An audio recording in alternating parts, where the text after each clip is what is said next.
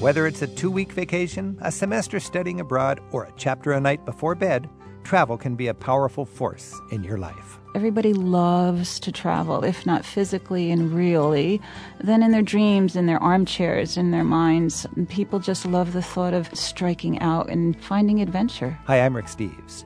Best-selling author Patricia Schultz joins us today on Travel with Rick Steves to explain why the more she travels, the more she's convinced that we all need to get out and see our world. For actor Andrew McCarthy, exploring his ancestors' stomping grounds in Ireland changed his life. I found myself in tune and in sync with myself in a way I hadn't ever been before, and I felt like myself from the toes up.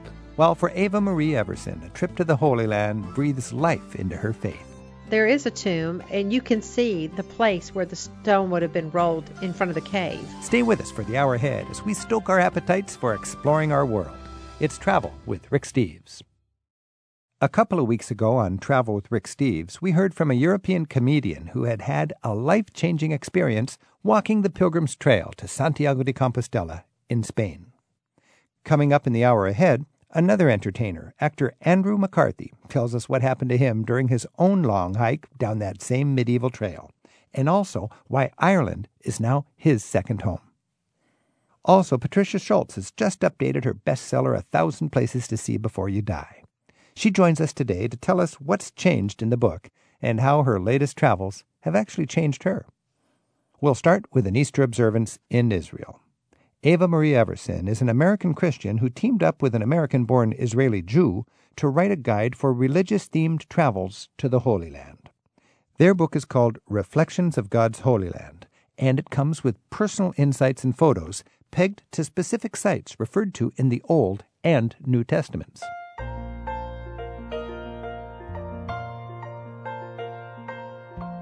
Eva, thanks for joining us. Thank you for having me, Rick. What does that mean to you when you think that people would say the Holy Land is like the fifth gospel? Oh, that just makes my heart flutter. Just such a beautiful thing to say. And it's so true. When you're there, you hear God's heartbeat and you feel his breath on your face. So I definitely can relate to that. Well, get a little more concrete with me if they had concrete back then. Specifically, where would you be where you most vividly feel biblical times and where sitting there and reading the Bible really makes more sense? Everywhere. I mean, seriously, everywhere. Obviously, there are modern cities in Israel, and there are places that are more modern than others. But everywhere you go, you have the opportunity to see the landscape and to imagine it as it was and to see evidences of the stories that you grew up or that you're just learning for the first time. Now, I love the way you've designed your book. First, there's a scripture, and then there's a photo, and then there's the sort of factual rundown called Did You Know? And then there's reflections. Those little bite-sized chapters are easy to absorb and thought-provoking. I'm going to give you a little series of places in the Holy Land, and what I'd like you to do is just limit it to a few sentences, but you tell me why these places are meaningful for a Christian pilgrim or somebody going there on a journey of faith. Let's talk about the Dead Sea. Oh, I love the Dead Sea. The thing for me about the Dead Sea is that when you're sitting there, behind you are the Judean mountains, and in front of you are the Jordanian mountains. And what I was reminded of when I was sitting there was that this is the lowest place on earth, and it's the saltiest water in the world. And I thought about that scripture that says that God holds our tears in vials in heaven. We come over giant mountains, wonderful experiences in our lives, and then we hit a low in our lives. Something happens to make us sad or to knock the wind out of our sails, and we cry, and we feel like we really are at the lowest place on earth. But if we just look ahead, there's another mountain. That's what I loved about the Dead Sea. Talk about the Church of the Nativity in Bethlehem.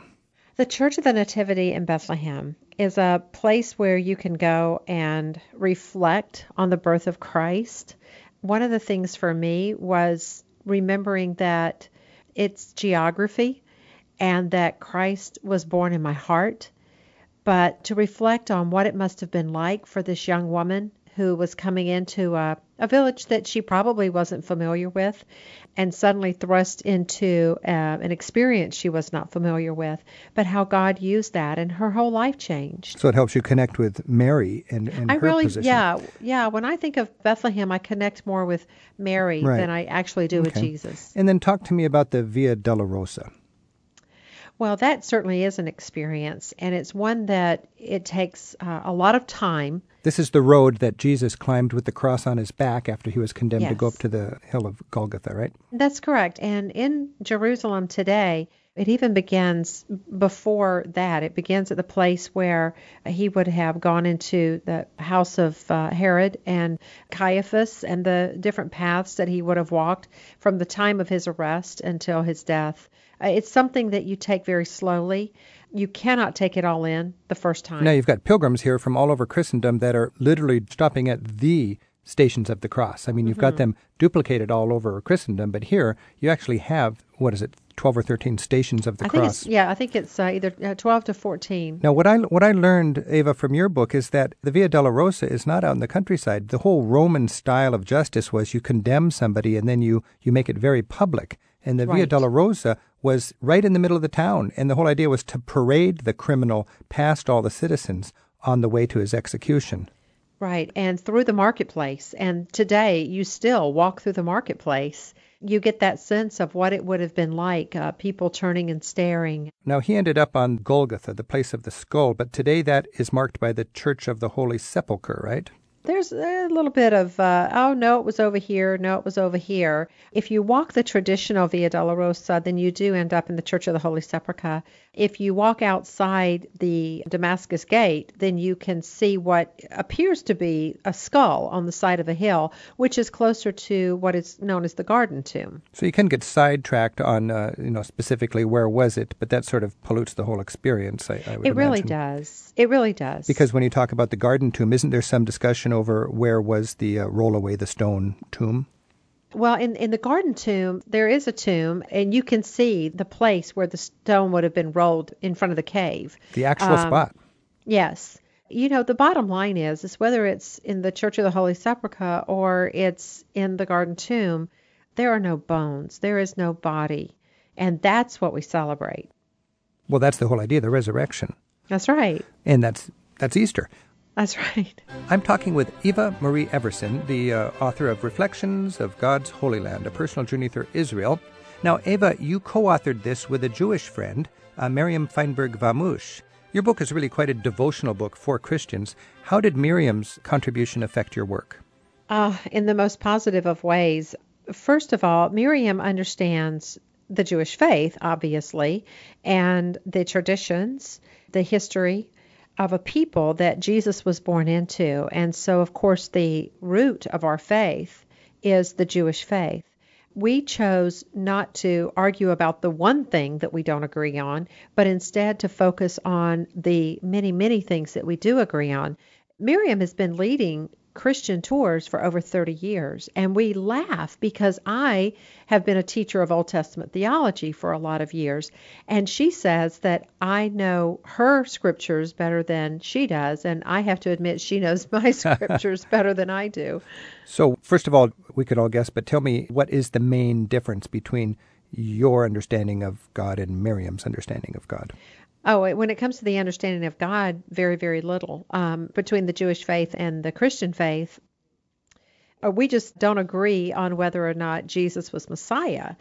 For Miriam and myself, just the way that we handled it with each other, there was a afternoon we were in a church, and it was obviously very ancient. We were looking at these fabulous paintings that went all the way around the room of the sanctuary, and it started with the depiction of Gabriel coming to Mary and telling Mary, you will be the mother of God, and all the way to the Ascension. And as I'm walking around, and Miriam's 2 or 3 paintings ahead of me, I looked at her and I said, Miriam, I don't understand why your people don't recognize that he was Messiah. And she looked at me and she said, what are you saying, Eva? And I said, well, he's the guy with the halo over his head. And of course, we just laughed, because there's so much love and there's so much respect between the two of us. And I tell you, honestly, as a Christian, that until you understand your Jewish roots, that really you're coming at it like the glass is half full. Because once you understand that, it just brings it to life. Give me one practical way that your Jewish friend helped you better appreciate the Holy Land as a Christian. Oh, my goodness, just one? Just one. First of all, everything that Jesus did was based on his Judaism, and everything that he did that we celebrate today was around the Jewish feast and festivals. Mm-hmm. So understanding some of those feasts and festivals better helps us to understand more what Jesus was doing.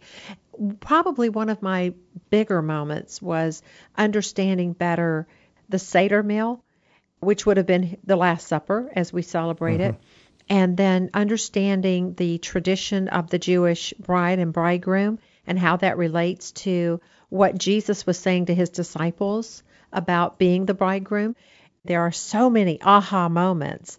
I remember the first time I was there, I started to laugh at how many times I went, because it made so much more sense after seeing it.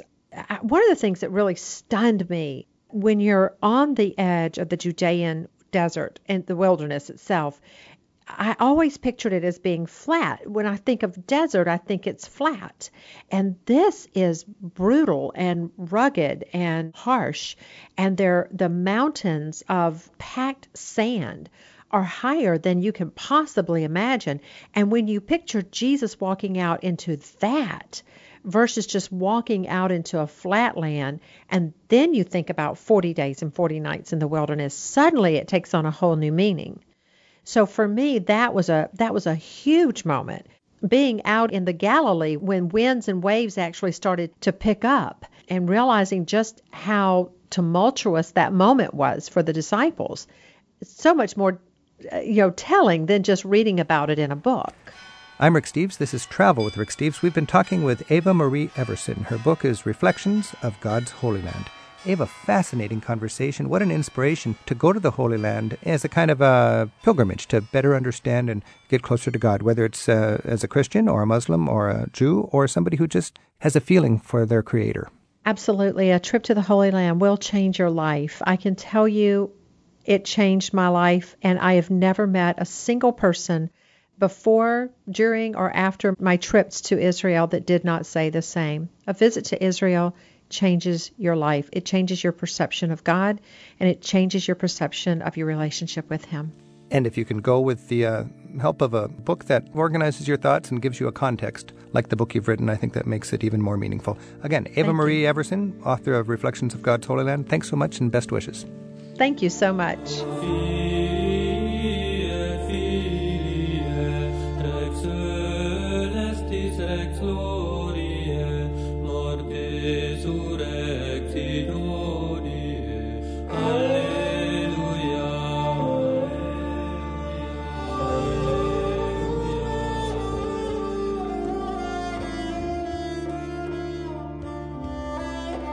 Next, Patricia Schultz updates the 1,000 places she wants us to see in our lifetime. And later, Andrew McCarthy tells us how travels to Spain and Ireland have changed his life. We're at 877-333-RICK.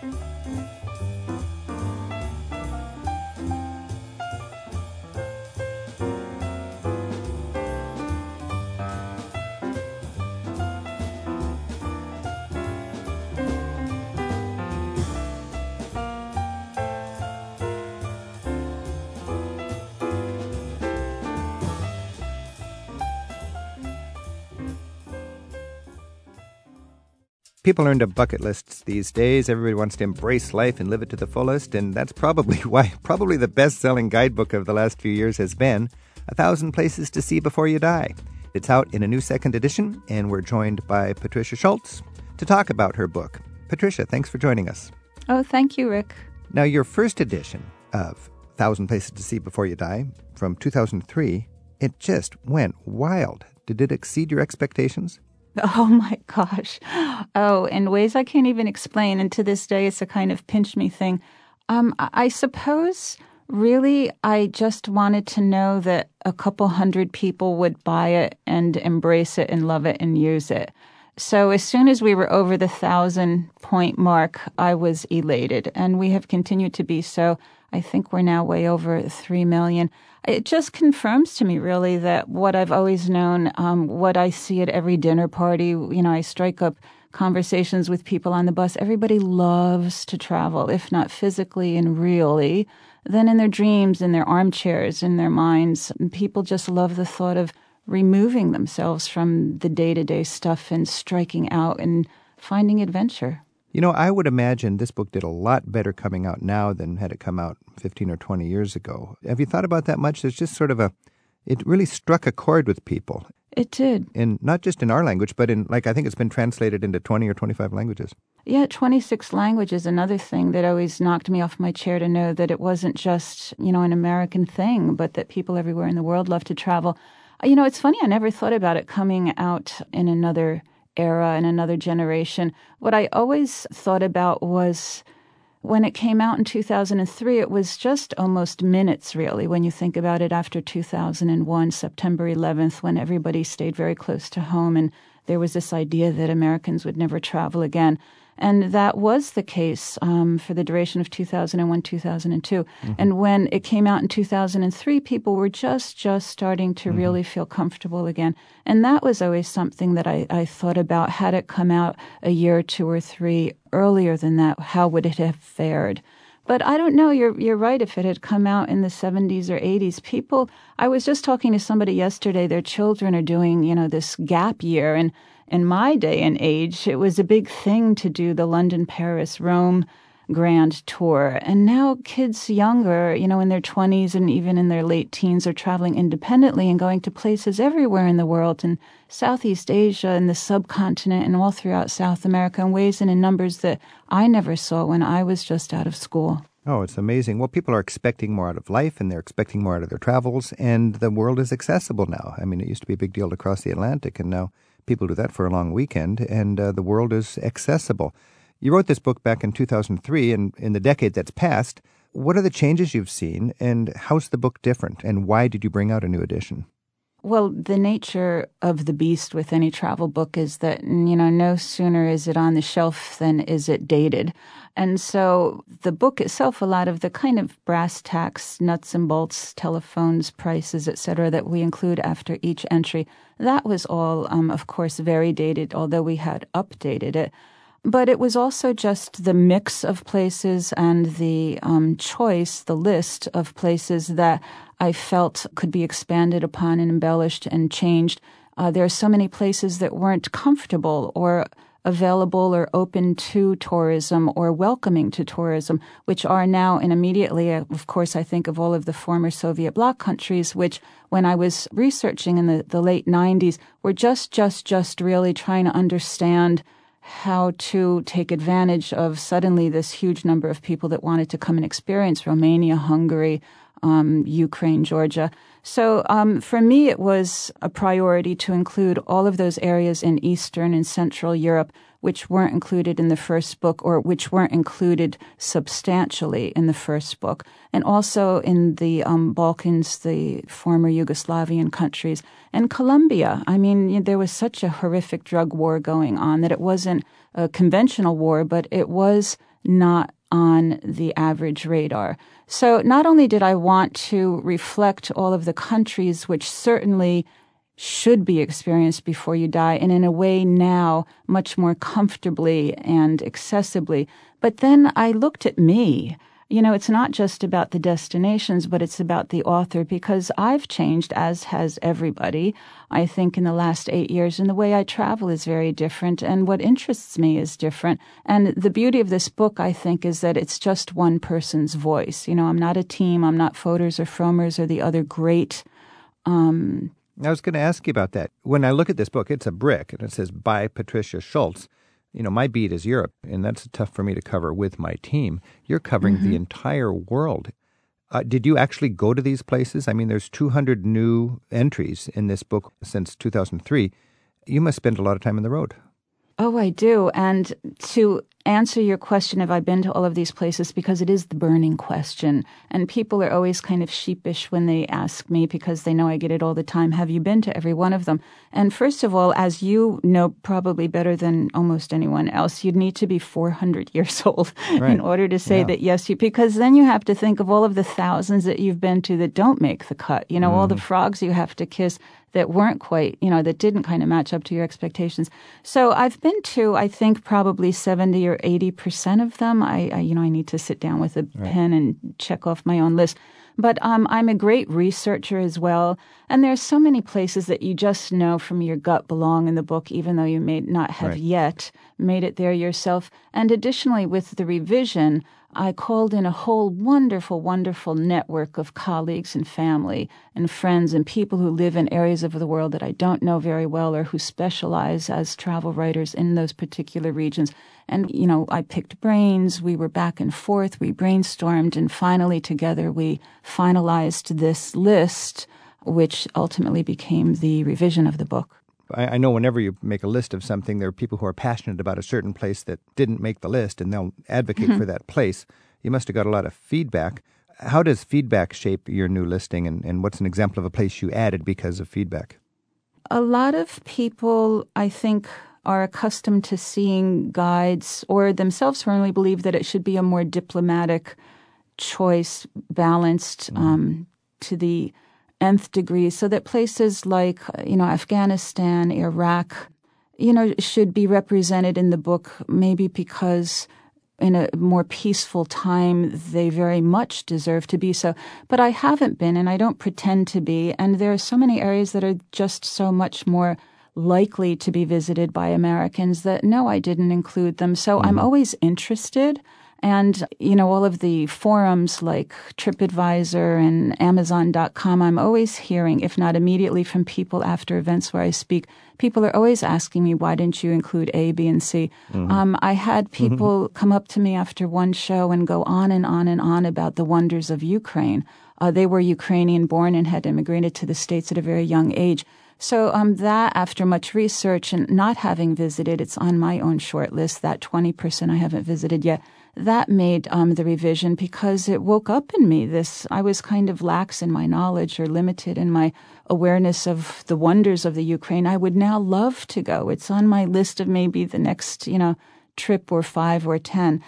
People came to me about Nicaragua. So the next time I was in Costa Rica, we crossed over very easily the border into Nicaragua, and you find a place that's really has all of the beauty of Costa Rica that's far less developed or commercialized and much less expensive.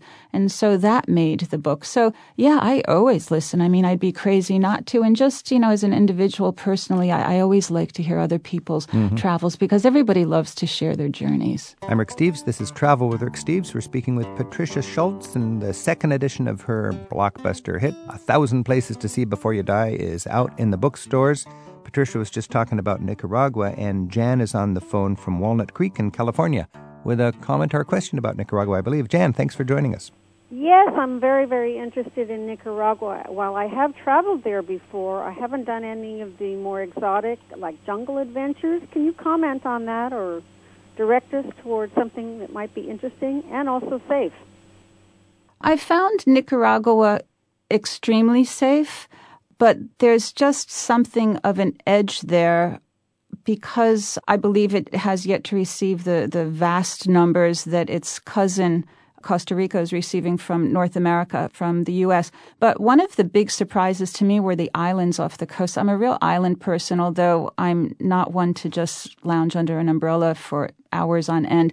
But the Corn Islands, which are just off the coast of Nicaragua, you find a kind of 1970s hippy-dippy vibe that was a little much of a turn-off to me until you realize that the whole island pace, the very unaffected, unpretentious, inexpensive, welcoming family-run B&Bs, the beautiful, empty, gorgeous beaches, and being able to get a great lobster dinner. They're famous for their lobster for some reason, for $3, $4, $5, an incredible, piña colada or margarita for $1. Everything reminded me of the Caribbean or the West Caribbean of 20, 30 years ago. There's only a handful of places to stay. There's the Big Corn Island and Little Corn Island. They go by their English name. I don't really know why, but that was a great surprise to me. I didn't even really know they existed. And also there are old colonial towns like Granada and Leon, which are spectacular. Again, without the veneer or the commercial polish that you'll find in Costa Rica, but very special for that very reason. Interesting. And the Corn Islands is a good tip. Thank you for that. Oh, thank you. You'll enjoy them. Thanks for your call, Jan. Patricia, I was just in Managua, and I love Nicaragua, but I felt unsafe in Managua because of all the crime in the streets and the gangs and stuff like that. Did you go into Managua at all, or did you go directly to Granada? Yeah, we went directly to Granada because we came up from Costa Rica. Okay. We had heard from friends of ours living in Costa Rica that there is that element of perhaps risk, but they also told us that about Nicaragua, where we didn't feel it at all one bit. And I think some of that is just friendly neighbor rivalry. They were so loyal and enamored of their newfound second home that they had been living in Costa Rica for the last 10 years. So I don't know to what degree it's true. Always in the big cities, you feel that much more than you do in the countries generally, I think, anywhere in the world. Patrick's on the phone in Indiantown, Florida. Patrick, thanks for your call. Yes, I've read the book and I really enjoyed it. I love this sort of thing and looking to see what to see in every place. For years, our family lived in Tunisia, and one of the interesting things to see there is the Tophet out in Carthage, which is a very ancient area north of the city of Tunis. I'm sorry, the Tulsit, what is that? Yeah, it's a burial ground. It goes back to the time of Hannibal. During that time, they used to have actual child sacrifices out there. It has to do with the same thing you read in the Bible and also in Livy among the Romans, of the fact that they didn't like the Carthaginians because they were doing these very cruel things in their worship. I've been to Carthage on our way to Sidi Bou Said, this kind of postcard perfect little blue and white town up on a cliff overlooking the water that has become almost like a suburb now of Tunis. It's so close. And we did stop at Carthage. I don't remember, I am sorry to say, I don't remember anything that you're describing, but it does sound pretty remarkable. Yeah, this is, if you went to where the port is in Carthage, it's just right down the street from there. And it's definitely more interesting than the port or the little aquarium that's there.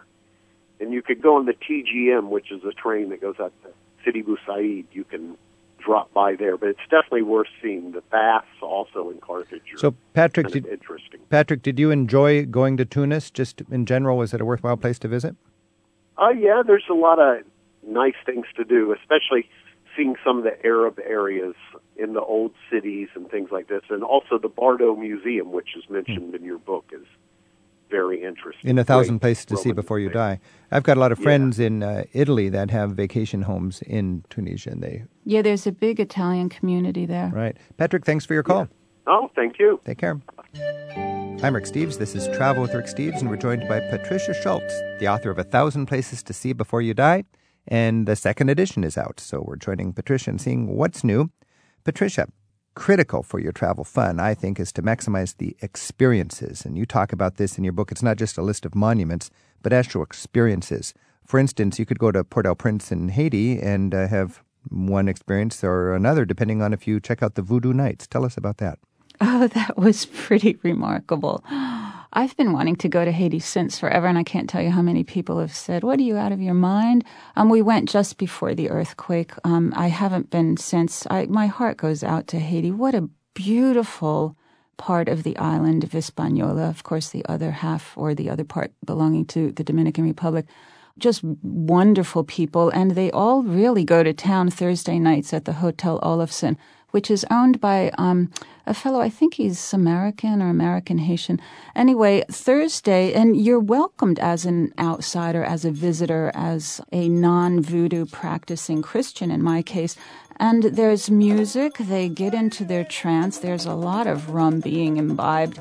They get very much into this zone that is maybe not as intimate and as special as if you were to go into their places of worship. But the fact that it's a bar, restaurant, hotel that every Thursday night is, flung wide open to the public just made it very remarkable to me. And it's a real insight. It's very much a eye-opening memory about the essence and the religion and the very soul of Haiti that will stay with you forever.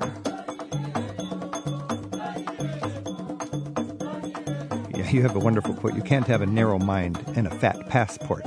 So how has travel impacted your worldview and your politics then? How has it not impacted me on every imaginable level and every dimension of my soul and my heart? I think it just opens you. And I think at the end of it all, it makes you a better person. It makes you more aware of global situations and politics. I think everybody should travel more. Our politicians should travel more. We should bring our children along more readily early on through their teens, make them travel. Everybody should do a junior year abroad if at all possible, I think. But specifically, why should a politician travel? Well, we all remember well that George Bush perhaps didn't, I don't know, is it true he didn't have his passport when he was inaugurated as president?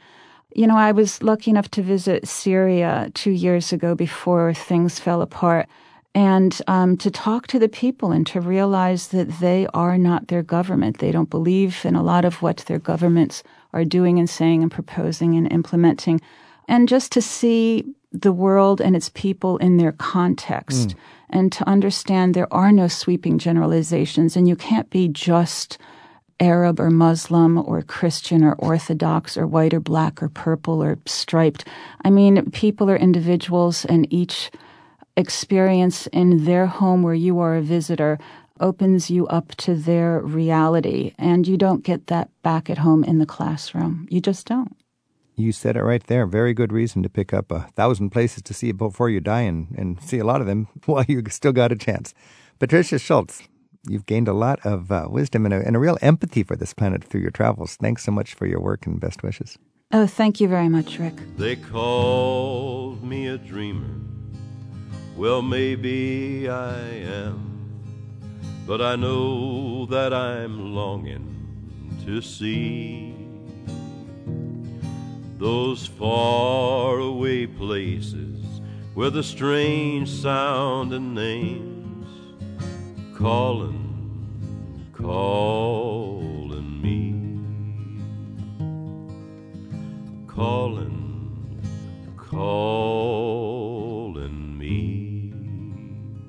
Actor turned travel writer Andrew McCarthy joins us next with his own example of life-altering travels from the venerable Camino de Santiago in Spain to finding a second home in the land of his ancestors in Ireland. We're glad you could join us on Travel with Rick Steves. Martin Lewandowicz dwi, a dwi'n dod o Gymru, a dwi'n teithio efo Rick Steves. I'm Martin Lewandowicz, and I come from Wales, and I travel with Rick Steves. So, give me the polite words in Welsh. Because when you go to Wales, you should at least know the please, thank you, and here's to your health, right? Yeah, well, unfortunately, they're difficult ones. Please is os gwelwch yn dda. Wow. Asgwel hynal. Os gwelwch yn dda. Thank you is diolch yn fawr. Boy, oh boy. I know. Good morning is bore da. Good day is, well, we'd say bore da or plawn da, depending on what part of the day. And if you're going to toast to somebody in a pub? Iechyd da. Iechyd da. So yes. Iechyd da is the key word when you're in a pub in Wales. Count to 10 in Welsh. 1, 2, 3, 4, 5, 6, 7, 8, 9, 10. Wow. If all the world's a stage, then Andrew McCarthy is certainly enjoying the view. He's known as one of the young brat pack of actors who starred in those 1980s movies such as Pretty in Pink, St. Elmo's Fire, and Weekend at Bernie's. He also writes on travel topics for a number of major publications, and he's the editor-at-large for National Geographic Traveler. The Society of American Travel Writers awarded Andrew the Lowell Thomas Prize as Travel Journalist of the Year in 2010, and he got the Silver Prize for his writing in 2011. Andrew joins us right now on Travel with Rick Steves to discuss the craft of travel writing and to let us in on where he's been traveling lately. Andrew, thanks for joining us. Hi, Rick. Nice to be here. You know, I don't know of any other movie star that became a travel writer. I can't imagine the pay is anywhere near as good. How did this happen and why? Yeah, I fell into this completely backwards, didn't I? Yeah. As an actor, you travel a lot. I started to see the world because I was an actor. I went places solely because I was working there, to Europe, to South America, all over America, to go make movies. And it started to intrigue me going around the world. And then I started to find that travel changed my place in the world and how I felt in the world. And it just became something I started to do for its own sake, aside from work. And then it took on a life of its own. It's a big change to go from all the glitter and everything of being in Hollywood and so on, and then hiking the Camino de Santiago. I read that beautiful thing you wrote about the Camino. Apparently that was had an impact on you. Yeah, I read a book about this fellow who walked the Camino de Santiago, and I had never heard of it, this ancient pilgrim's route across the north of Spain for 500 miles, where you just get a backpack and walk across the country. And I thought this sounded insane. And something in it appealed to me. And I just got on a plane and I did it. It was the first big trip that I took on my own independently without having been associated with any movie or any work or anything. And it really, the day by day walking, the trudging across Spain, I found misery. And then one day something happened. I had the breakdown that people always talk about having right before that moment of euphoria happened, where I was on my knees in a field of wheat, weeping and screaming up at the heavens. And then suddenly something happened, and I found myself in tune and in sync with myself and in my environment in a way I hadn't ever been before. And I finished my next 2-3 weeks of the walk in this state. I felt like myself from the toes up, is what I like to say. It really started to change my life and my place in the world. And I became aware that travel, as you will know, travel can really start to transform us and change who we are in the world. I think it obliterated a lot of the fear that I carried into the world. I think travel does that. I think travel just obliterates fear. There's no room to be afraid when you're traveling because you need to get your needs met. You need to ask where you can sleep, where you can eat. Mark Twain has that great line, travel is fatal to prejudice, bigotry, and narrow-mindedness. I think travel transforms us, and that's what happened to me when I started to travel, when I started to walk the Camino. And so I just kept going after that. I liked the way I felt. I said, I want more, and that's what happened. Were you in some sort of a personal struggle there from a very commercial and materialistic and marketing kind of world that I would imagine comes with New York and Hollywood and all that? And then people that are in the middle of nowhere with just a little rucksack on their back walking 500 miles. Did you set out because you felt you needed to be reoriented or? Well, I don't know. In hindsight, I suppose you can say all those kind of things. My life was just fine. I was just moseying along. But something in it spoke to me that said I need a good long walk, And I think just the rhythm of walking changes and settles us down in a way. Early on, I became successful in the movies as a young guy, 20 years old, and sort of hit the ground running, as it were. And it was time, without knowing that's what I was doing, just to sort of stop and have a little time to think. Were you mostly alone when you did the walk, or were you going with friends? I was. There are a lot of people walking it, and you can walk in groups and walk alone. I went alone, and I preferred to walk alone. I liked meeting people in the evening to have dinner and all that kind of stuff. But I found that I preferred that. I liked the space in my own mind. I just watched The Way with Martin Sheen. And it's a nice movie, isn't it? It's a great movie. And I was thinking, halfway through the movie, I hope he dumps those people that he's hanging out with because I want him to have a real personal experience. And as it turned out, he stayed with those people, and they were a quirky little gang of people that were all different. And it was a rich experience, in part thanks to them. But it's a big decision. Are you going to meet some friends and enjoy the camaraderie all along the way? Or are you really going to be all alone in that field in the vastness of northern Spain? And you had a little bit of both then. Yeah, I think for the movie, it's hard to dramatize someone alone in their head, so the other people were necessary. And most of the people walking the Camino preferred to do it in company, Mm-hmm. But I really gravitated toward being alone. I love to travel alone. I think it's a wonderful, rich way to spend time. You can't be wasting time by traveling alone, in my mind. And you actively have to seek out being alone in this world nowadays. So I did that when I walked, and for me, it was the right thing to do. It's odd for me because I always have my birthday alone, almost always, and I'm in Europe, and it's just it's thought-provoking. You're more open to things when you're alone. I love when you wrote about when you ate the jamón on the Camino. It was like you had finally arrived in Spain.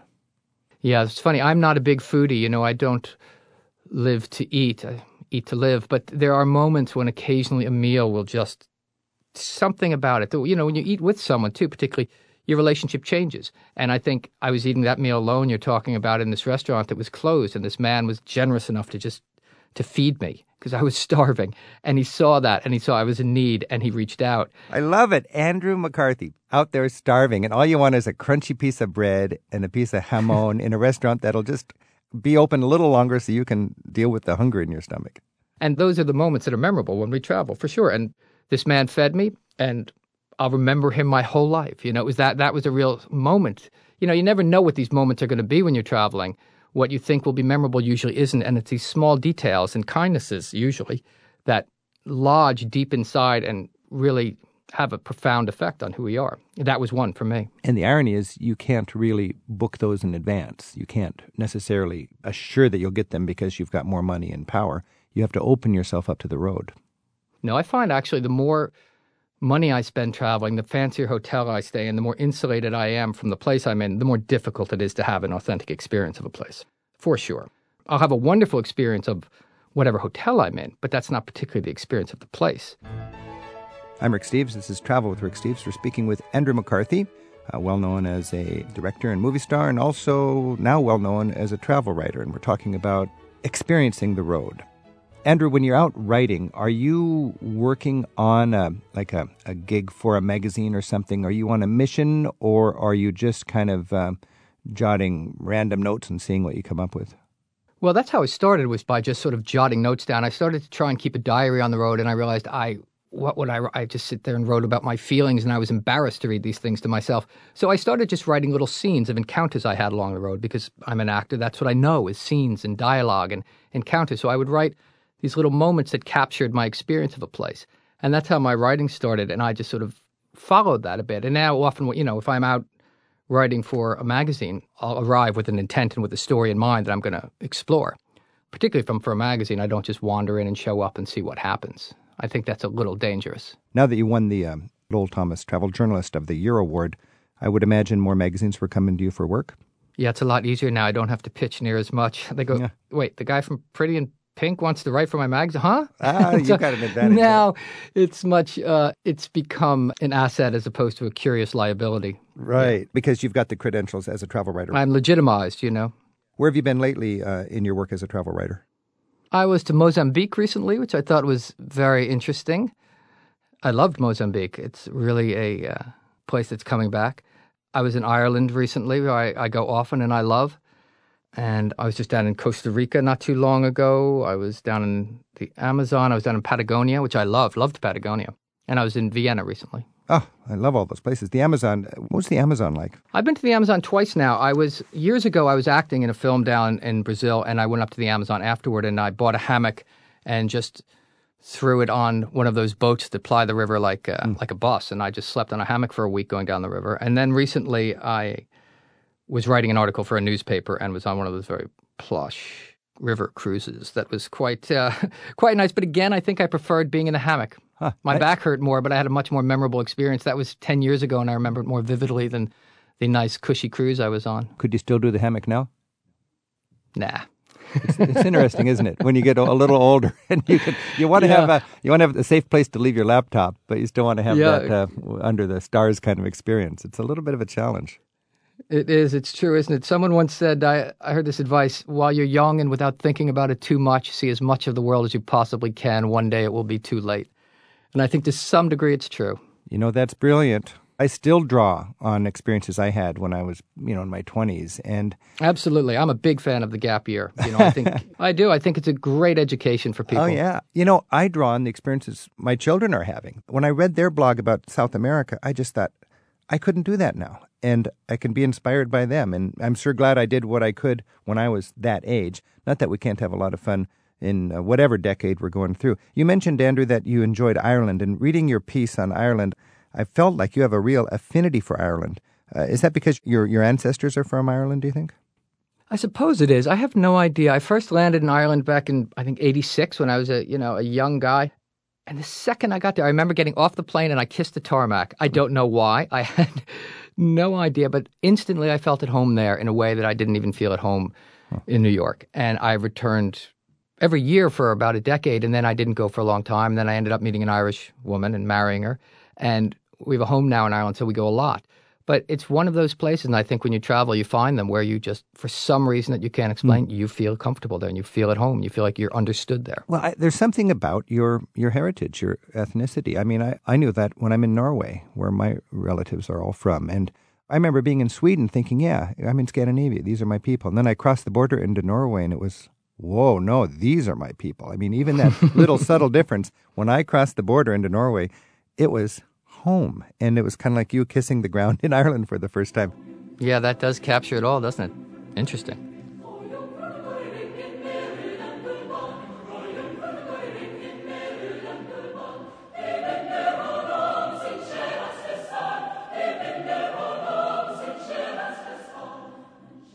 I love what you had quite a nice experience in the bleak West, the Burren. What was the famous quote from Cromwellian times?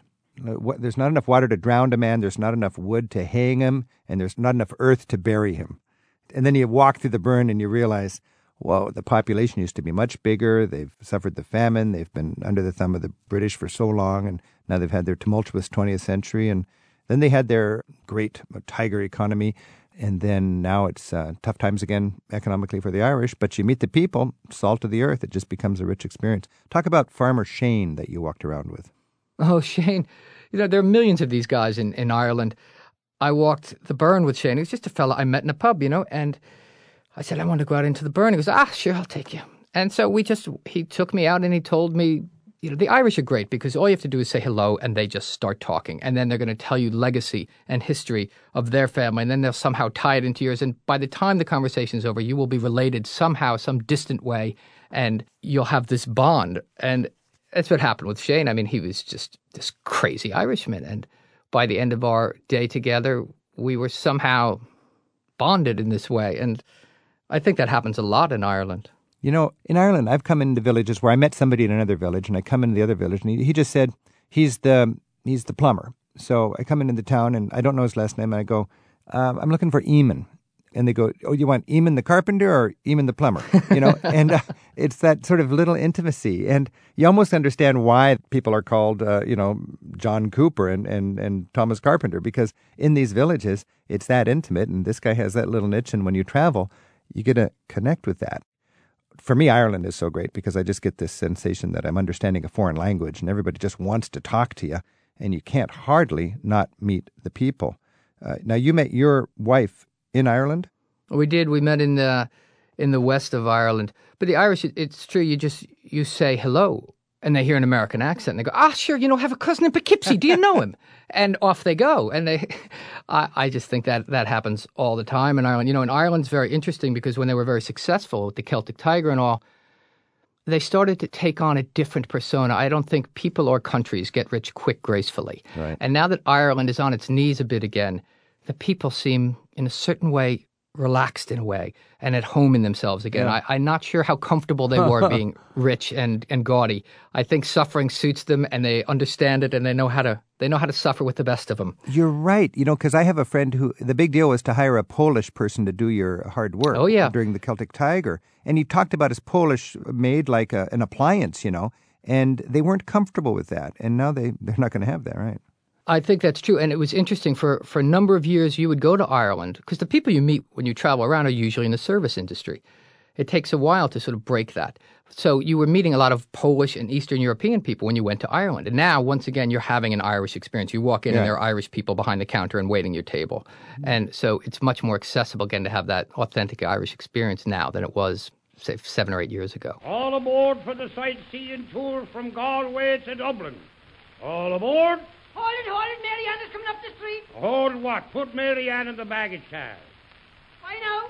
All aboard. I'm Rick Steves. We're speaking with Andrew McCarthy, and we're talking about travel writing. We're talking about moving from being a movie star to being a travel writer and why on earth you do that. And right now we're immersed in the wonders of the west of Ireland.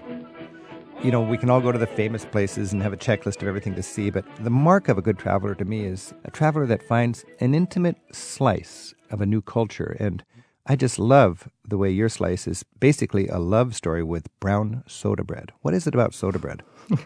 Well, I think soda bread is so distinctly Irish. It was created early on when they lacked ingredients and they would put that bread soda in there. And there's something about the simple formula of soda bread that is so, it's just very distinctly Irish, and it has a very specific taste. It's usually made best by the moms. You know, you can get it in fancy restaurants, and it's fine and it's delicious, but when you taste the real deal, there's no denying it, and you suddenly... Food does that, you know. I'm not a big foodie, but when you have a meal or something like that that really is so indicative of a place, it grounds you in it in a way that is unlike any other. And I think Irish soda bread really captures that. Andrew McCarthy, tell me, just close your eyes now and stick a piece of soda bread in your mouth. How does it crumble? What's the taste it leaves in your mouth afterwards? Where does it take you? You just want more. You want more. Slather some butter, some Kerrygold butter. Oh, you got to have a lot of Kerrygold on it for sure. Oh, man. And Mary O'Callaghan brings another plate of it. Mrs. O'Callaghan, yep. She makes the best in the West.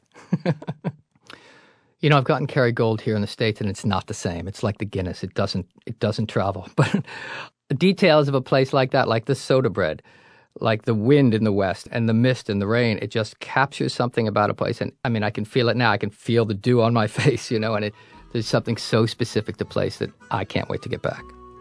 Andrew McCarthy, thanks so much for sharing with us your craft of travel writing and your love of Ireland, and we'll look for more of your work. Happy travels.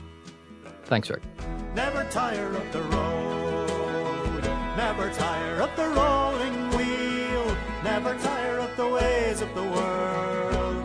Way out yonder's a calling me, and the dark road leads me onwards, and the highway that's my code, and the lonesome voice that I heard in my head said, never tire of the road. Travel with Rick Steves is produced by Tim Tatton with Sarah McCormick at Europe Through the Back Door in Edmonds, Washington. Thanks to Mac Dula at WMFE Orlando and to Larry Josephson and the crew at the Radio Foundation in New York for their studio help today. We also get web help from Andrew Wakeling and Robin Cronin, and our theme music is by Jerry Frank. There's more in the radio section of ricksteves.com, including links to our guests and a phone app with interviews from the show. Just look for the Rick Steves Audio Europe package at ricksteves.com. And join us again next week for more Travel with Rick Steves. Each year, Rick Steves tour guides take free-spirited travelers on escorted tours through England, Scotland, Ireland, and beyond, one small group at a time. This year, we're featuring tours of the best of Ireland, the best of Scotland, the best of England, and London. For a free catalogue and Rick's Tour Experience DVD, visit the tour pages at ricksteves.com.